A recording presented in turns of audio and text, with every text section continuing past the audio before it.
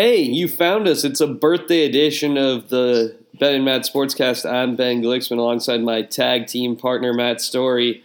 And Matt, I ate 4 donuts today to celebrate my 33rd birthday. There you go. That's good. That's good. And a happy birthday to you on the big 3-3 for Mr. Glicksman.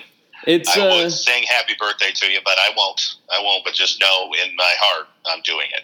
I appreciate that. I lost my voice on Monday, so I'm not going to sing to anyone about anything. Well, you're sounding strong today. It seems like you've rebounded in time for the birthday. I feel good. I feel so good, in fact, that I think we can dive right into ASU basketball's final full Pac-12 weekend slate. Yep. They travel to the Oregon schools where I believe a road sweep would net the Sun Devils a guaranteed spot in the bye. Yeah, I mean... Because right now they are 2 games up on the bye over USC. Right. Oh, on the bye. Yes, you're correct. We went to I should have listened to you closer. I thought you were saying guaranteed as far as making the tournament. Yes. If we win 2 of the last 3, we've finished 12-6, and I believe 5th place right now has 7 losses. Yeah. And so, we win 2 of the last 3. We get the first round bye in the conference tournament, which would be huge. We've not gotten that since they've gone to 12 teams. And have not played on day 2. No, we have not. No. So, well, we did once, right? With Herb, didn't we beat Stanford or somebody, and we lost to UCLA when they were the number 1 seed. From what I recall, I cannot remember what year that was. That might be right. I know that it was like the Harden year was the only year we had multiple wins ever in the tournament. Right. 2009, we got to the final and should have won. We had a pretty sizable second half lead that we let get away. But I don't believe besides that we've been even to the semifinals since they restarted the tournament. It's been all or nothing and mostly nothing for us in that conference tournament. So,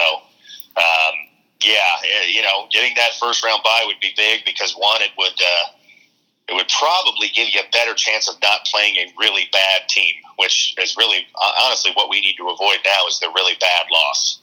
And if we were the 5 seed and you're playing number 12 Cal, that just brings into potential the really bad loss that you can't afford. Yeah.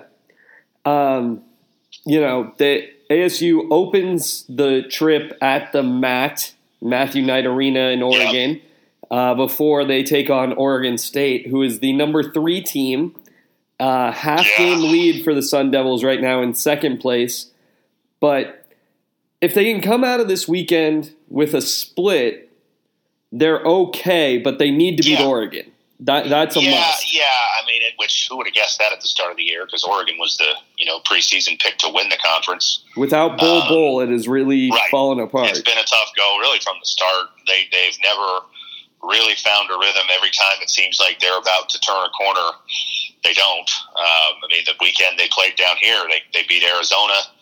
And then we beat them, and so it was just it's kind of been the story of their year, up and down and up and down, and last weekend they had a big lead on UCLA at halftime and blew it, and ended up losing in LA. So been a strange year for them. We beat these teams down here, swept them, I think, right? If I'm remembering right, didn't we get that sweep? We did. Oregon State, so I mean, and those were solid wins. Oregon was probably the best we played all year up to that point, for a prolonged stretch. That second half, we really dominated the second half against them and pulled away. Oregon State, we beat fairly convincingly, and they came in, I believe, undefeated in the conference at that point. It was only 3-0 or something, but they came in playing well. Although that Oregon State game was the one where they came roaring back and we wound up just hanging on. That's right. Yes. We had a big lead and had to hang on. So it's. Look, it's a different animal playing on the road. We've not been great on the road this year, and now we're done with home games. Hopefully for good, because if we play another home game, that means we're in the NIT. So hopefully we played our last game at Wells Fargo for this season, and we got to find a way to win. You and I talked last week that if we could find a way to win 5 more games, we felt pretty good. Well, you got 3 more in the regular season. We won two. We got the home sweep we desperately needed there against Stanford and Cal. Got 3 more in the regular season, at least 1 in the conference tournament, hopefully more. So, you find a way to win 1 or 2 this weekend, hopefully 2, and you're getting very close to that goal, I think, of making it in.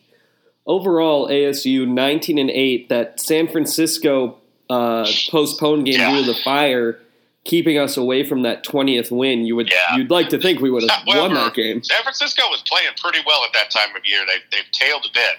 That almost might be a blessing in disguise that we didn't have to play them, because they were playing well, and I'm not sure that might be a 9th loss rather than a 20th win right now.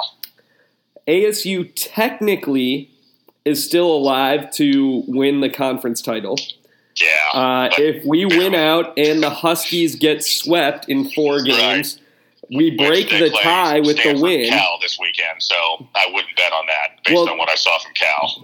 Look, Washington's only lost once, and it's to us. The only reason why we're still alive is because we beat them. Because of that, yes, yes. I mean, it's all over but the shouting, I think, for the number 1 seed. I mean, if they don't beat Stanford and Cal, I'll be surprised. They only need to beat one of them, and then I think, do they finish with Oregon State at home? I think. I believe that's correct. They finish with the Oregon schools. They're in very good shape to probably finish 16-2, maybe even 17-1, which is pretty remarkable. I mean, it will go unnoticed because the conference is so mediocre overall.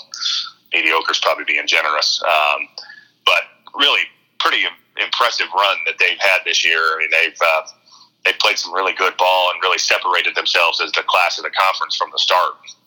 Yeah, I mean, absolutely. And it's interesting. It's the, it kind of feels a little like the Herb Sendek matchup zone. The conference, no one plays a 2-3 zone.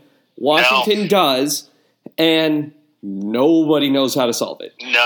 I mean, it's tough, and look, he Hopkins as the coach obviously comes from the Syracuse family, and they've been doing it for decades, and it's hard. It's a difficult defense to go against. Doesn't matter that it's coming.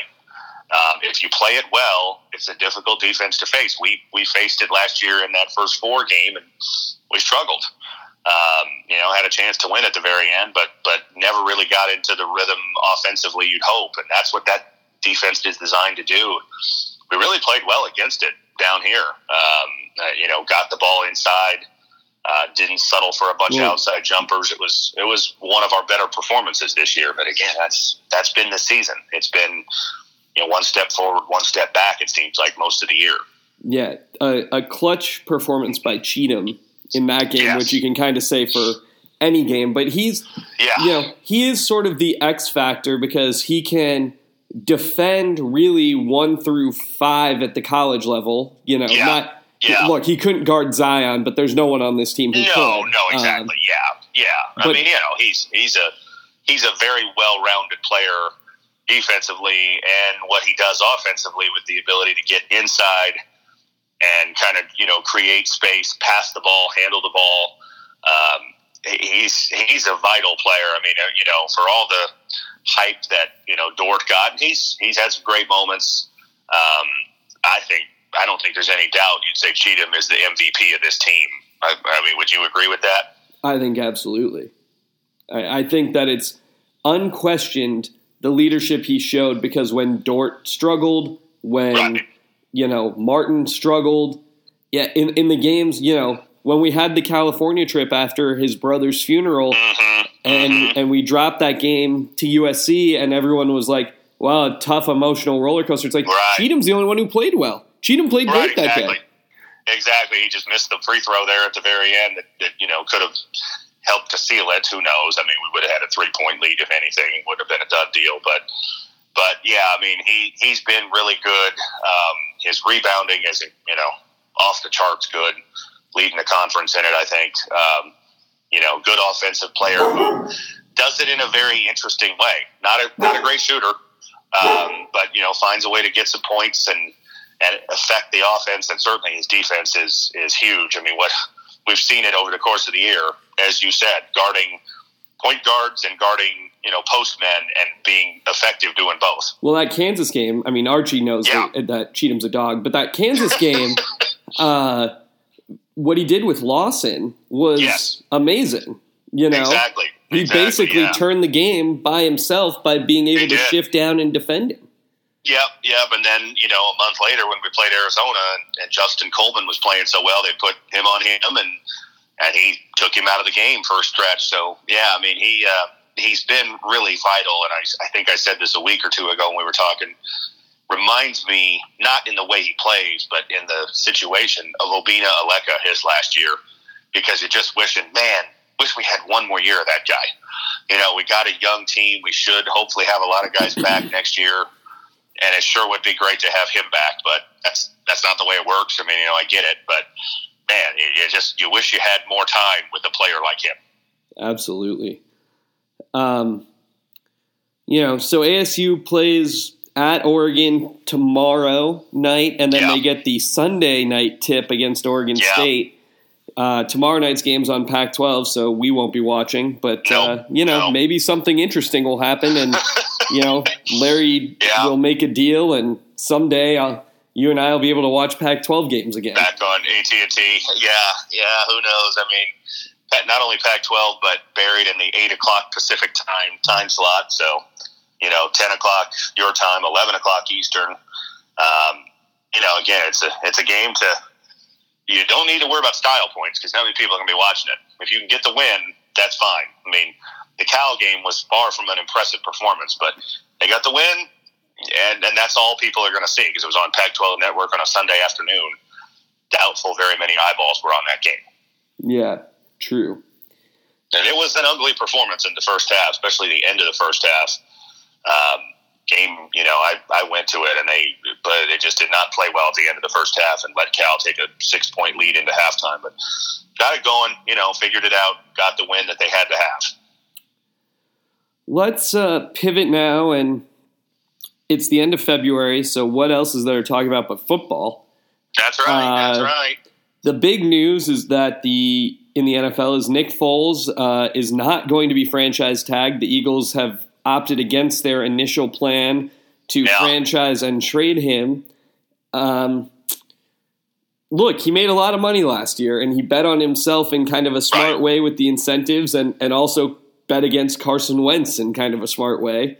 Yeah. Because he got all those bonuses, payments at the start of the year with Wentz out, and then again after Wentz got hurt. Right. Yeah. I mean, I was surprised to hear that today, and then, in reading a little more about it and kind of, different people's interpretation of it, it makes you wonder if the Eagles are, handicapping the market and thinking we might not get what we wanted in a trade, and if you franchise tag him, he could sign that right away, and then you're stuck. Mm-hmm. And you've got a quarterback that's making $25 million. You got to make cuts. You got to do things to get yourself under the cap. And so I wonder, while it's being portrayed a little bit as the Eagles doing right by Nick Foles, great. This is a business, and so I'm guessing the Eagles looked around and thought, is there a tremendous market for him? Probably is not. I mean, I've thought this from the start of the year. There's not that many teams looking for a starting quarterback. Yeah, the Broncos made their move. Broncos made theirs, and some of the teams that you thought might doesn't appear are. I mean, it looks like the Raiders are in on keeping Derek Carr. The Bucs are in on keeping Jameis Winston. The Panthers are a team that maybe with Cam Newton being injured, but they all signed so far optimistic that he's going to be there and ready to go next year. Well, and if you sign Foles for that, it's the same thing as what the Eagles did. And that's not the role he's trying to get. So you're looking at Jacksonville, maybe? You're looking at Jacksonville. I mean, that's really the one. Because it looks like the Giants are set to bring back Eli, maybe draft a quarterback. The only thing I could say is if there was a team, and I'm not sure Foles is in a position to do this, just because he's not young himself, where, if you're the Raiders, would you sign him to a 3-year deal because Phil Rivers probably won't be there for 3 years? Oh, the Chargers, you mean? I'm sorry, the Chargers. Yeah. I mean, I don't know. That's a ton of money. Right. I mean, and you're paying two starters, and we know that the way to make money, the way to make your money go far is to have a cheap quarterback, and certainly a cheap backup. Yeah, exactly. I mean, that's it's what the Seahawks did with Wilson. It's what the Rams are doing with Goff. The Eagles are doing with Wentz. The Cardinals are doing with Rosen and Murray. Kind of, yeah. We should talk some of that, but I don't know that there's a whole lot of teams out there that are, there's teams out there that, you can say they might draft somebody first round as a developmental. Let's groom him, maybe, second, third round, even more so, teams that will fit that market. But how many teams are really looking for, okay, we're going to sign you, come in, you're going to be our starter, no questions asked? Not that many. A lot of teams have invested, high draft picks in quarterbacks recently. A lot of other teams have invested big contracts in quarterbacks recently. And so you look around and there's not that many of the musical chairs that are not filled. So I think this is the Eagles kind of being smart and honestly thinking, hey, we'll you let him go. You get yourself a compensatory pick next year if he makes big money, which he probably will from someone. And it works out better than having to make cuts to get yourself under the salary cap if you can't find a trade partner for him. Mm-hmm. Yeah, the quarterback position it's not just the glamour position of the NFL. You have to have it to win unless your defense is spectacularly good. Which is hard, and it gets harder every year with the way the NFL legislates the game, calls the game. It just is. It's hard. Yes, the playoffs, there were very good defensive performances, and it's not, it's not the end of the world as some people decried after the Monday night game with the Rams and Chiefs. But it is hard to be a great defense now. And so, having a good quarterback, it's why teams are spending big money on Jimmy Garoppolo, who's relatively unproven. Kirk Cousins, who's been good, but never really great, but got a ton of money. Matthew Stafford, who I love, who's been really good, but never really great. These guys are making a ton of money, and you can look at it and say, well, should they be making that much? That's the market, and if you don't have a guy like that, what do you have? Are you Miami or you're Jacksonville, and you're just kind of, twisting in the wind with below average quarterback play? Yeah, and the question is, Foles won a Super Bowl. If you were putting tiers together, where would you put Foles? I'm not sure that he is. Yeah, I'm not sure he's a difference maker. No. Is he Alex Smith-esque? Yeah, I think he might be. Yeah. He played extremely well in that Super Bowl and in the NFC Championship game 2 weeks before that. But we have such short-term memories, and you forget how poor he played at the end of that season after Wentz got hurt. He played so poorly that, and I'm not just saying fans, his fan opinion is, not a great source, but, a lot of Eagles people were saying, why don't they give Nate Sudfeld a try? He was that bad in those first three games, and he wasn't very good against the Falcons in the first playoff win. They won that game with, I think, one touchdown, 15-13 or something like that. So it was, he wasn't a work of art. And then he played great those two games, and, he's a legend for that. But, I just think, people get carried away with, what have we seen lately? And we saw that, and then we saw him play, fairly well at the end of the regular season this year. And, playoff game, he played well, but not great against the Bears, save against the Saints. I don't think he's that. Tiers, third or fourth, in the NFL, he's certainly not a top tier, Drew Brees, Aaron Rodgers, Tom Brady. He's nowhere close to that. And then you get your secondary guys like maybe Roethlisberger, Mahomes. If you're not ready to crown him as being, top tier yet, I don't think he's on that level either. Yeah, and that, and that to me is the question then of, I think he's an improvement over Bortles. Sure. But And that seems like the most likely landing spot for him. I mean, you kind of draw the lines, and that feels like the place he's going to end up. But even then, I'm not sure I'd pay a ton for it. No, I'm not sure I would either. I mean, does adding Nick Foles and say everything else stays relatively equal, and they bring back similar team, and everybody else in the South does too. Does that make them better than Indy, Tennessee, and Houston? Not sure that it does. I mean, and two of those teams got to the playoffs this year. Tennessee just missed out. So that's a tough division. I mean, it's not the division it used to be just a few years ago. Yeah, it's crazy.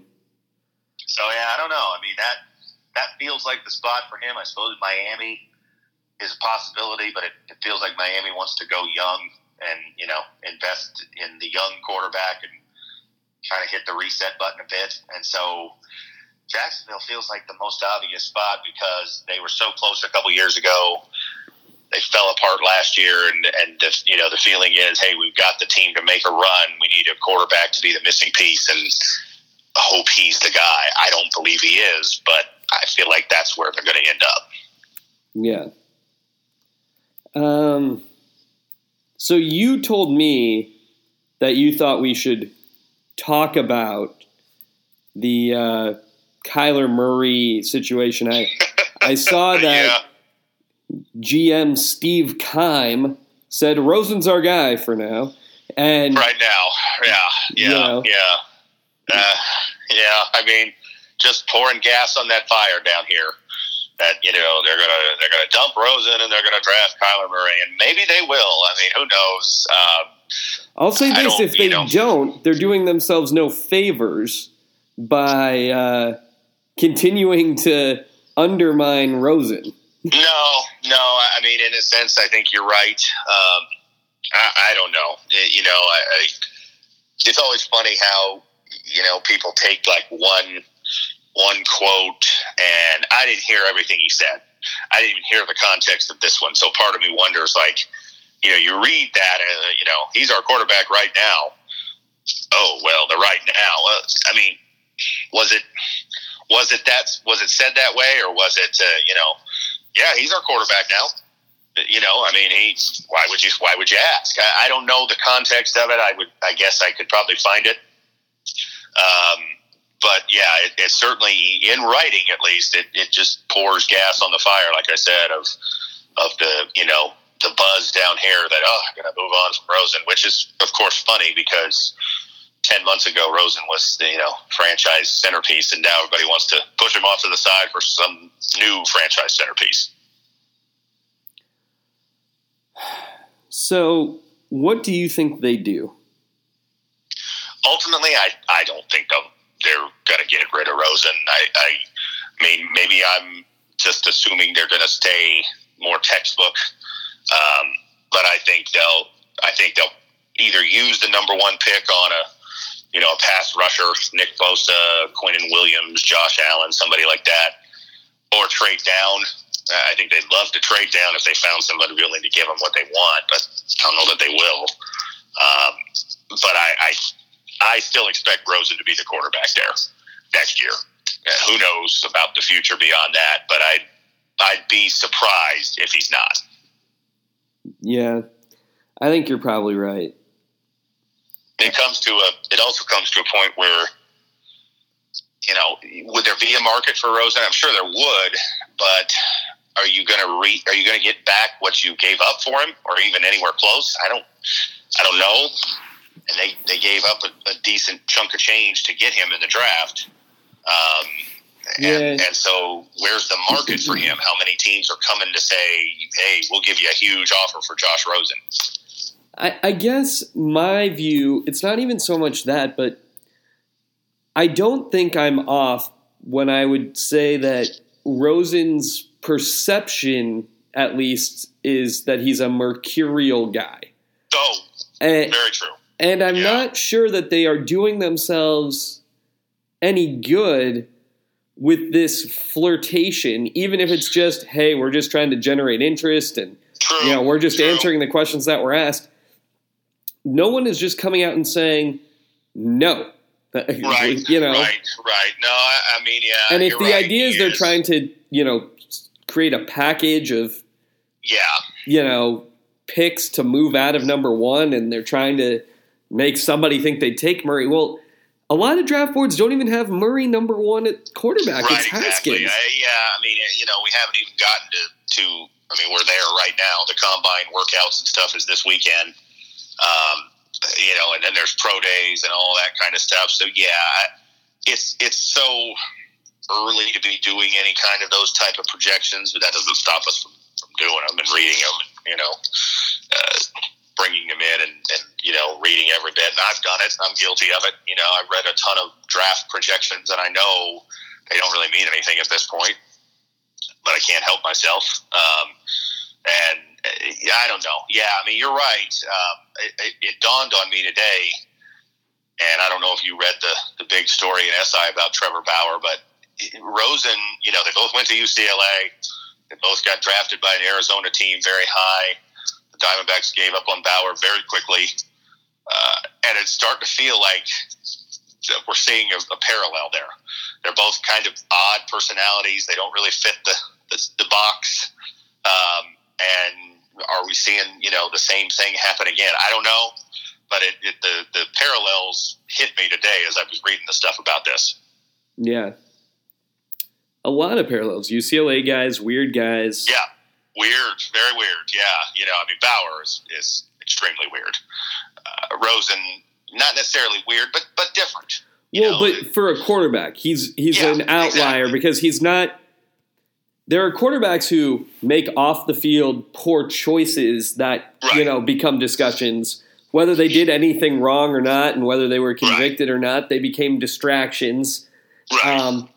But Rosen's is comments. The things he chooses to comment on just aren't commented upon by most quarterbacks. Yeah, and it started at UCLA. It's what endeared him to you, I know. Oh, it is. It is. And that's what honestly made me think of the comparison, because I was thinking, gosh, if the Cardinals moved on from Rosen, I'd like him even more because, as you know, I don't like the Cardinals. And I liked him at UCLA. That was difficult for me last year because I don't like the Cardinals. I don't really want to see him do well. But if they dump him so fast, and that's why I like Bauer. The Diamondbacks gave up on him, I thought, way too soon. I liked him at UCLA. He was so dominant at UCLA, and it made me think, man, this is like the same thing all over again. A UCLA prodigy drafted by an Arizona team, given up on fast. Are we hearing the same thing? And yeah, I liked the guy a lot at UCLA. I was hoping he would go anywhere else, honestly, because I wanted to root for him, but it's hard for me to do when he's wearing that Cardinal uniform. I get it. It's difficult. I tried, but it didn't really work. So, Nets, let's pivot to baseball now. Just to spring training's rolling. Everyone's playing, except for Bryce Harper, who is meeting with teams, has not signed a deal. Every day it's another team that is somehow either back in it or out of it. Or today it was the Giants. A couple days ago it was the Dodgers. Last weekend it was the Phillies. It's bizarre. Tomorrow's the last day of February, and he's still not signed. Are we really going to get to March with him still unsigned? I don't think I expected that, but we're sure close to it now.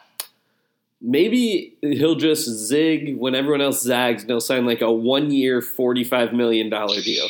Yeah.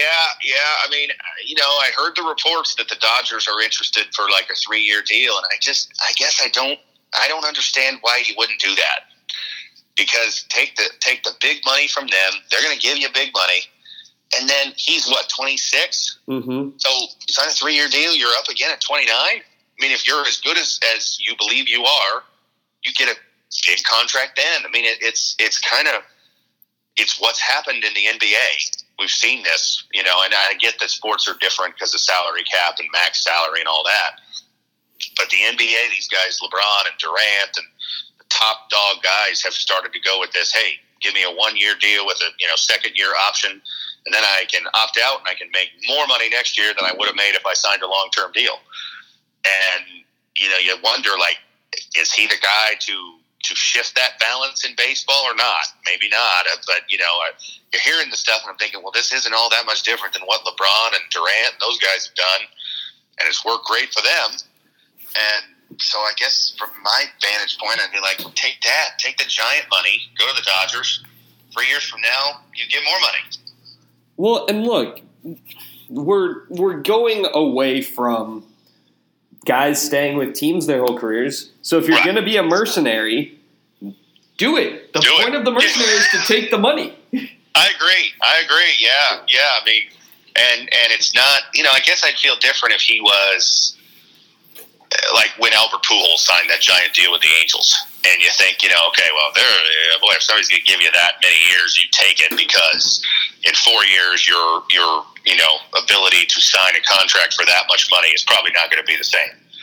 But he's 26. I mean, at 29, he could still sign for big money. Maybe he never gets a 10-year deal, but maybe you get, 4 3-year deals for huge money, and it works out in your benefit. Because, again, the money, it only goes up. It always does. Just from a, inflation standpoint, teams get more money to spend. So 3 years from now, maybe $30 million a year isn't going to be revolutionary. So you sign for, $35 a year for 3 years, and then 3 years from now, maybe $40 a year is the big market number, and you could get that. Who knows? Well, or you go, you look at it the other way. You can be like Yasmani Grandal with the Brewers. Well, he wanted 17.5 a year for multiple years. He couldn't get it. So this year, he took 18.25 for 1 year. Right. And now, to get to that average next year, he only needs to take, 16.75. 16, yeah, true, yeah.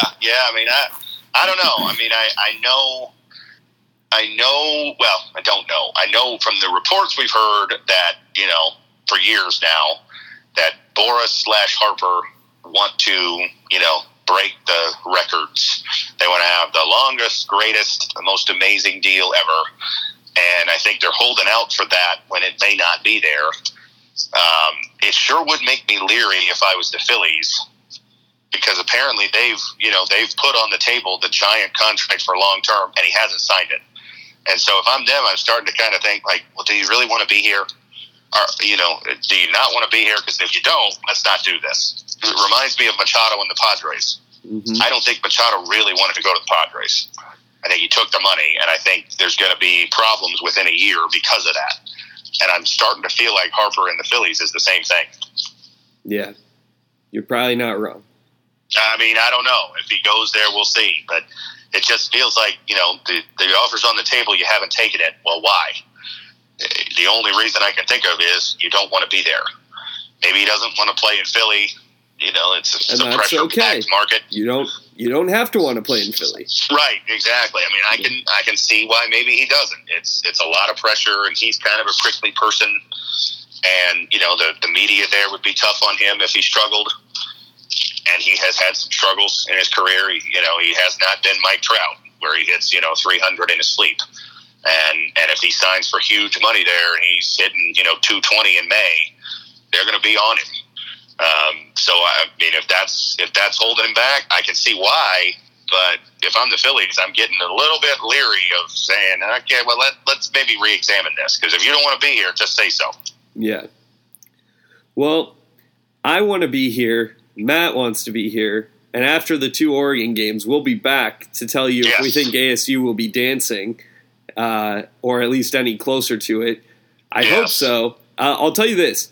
A sweep, either way, will dramatically impact how I feel. Yeah, probably. I would say the same. I mean, a sweep in the positive direction, I'd feel pretty good. A sweep in the negative direction, I'd go back to feeling how I felt when we, lost to Washington State a few weeks ago. ASU looking to build on their longest conference winning streak under Hurley. A second shot this year at a 4-game winning streak. Yeah. It's been better. Still some ups and downs, but but better than last year. And we're what? We're 9-5, right, in the conference. So yep. It's already a better record than last year because we went 8-10 last season. We'll be back to break it down, older, but probably not wiser. Until next time, he's Matt. I'm Ben. It's the Ben and Matt Sportscast.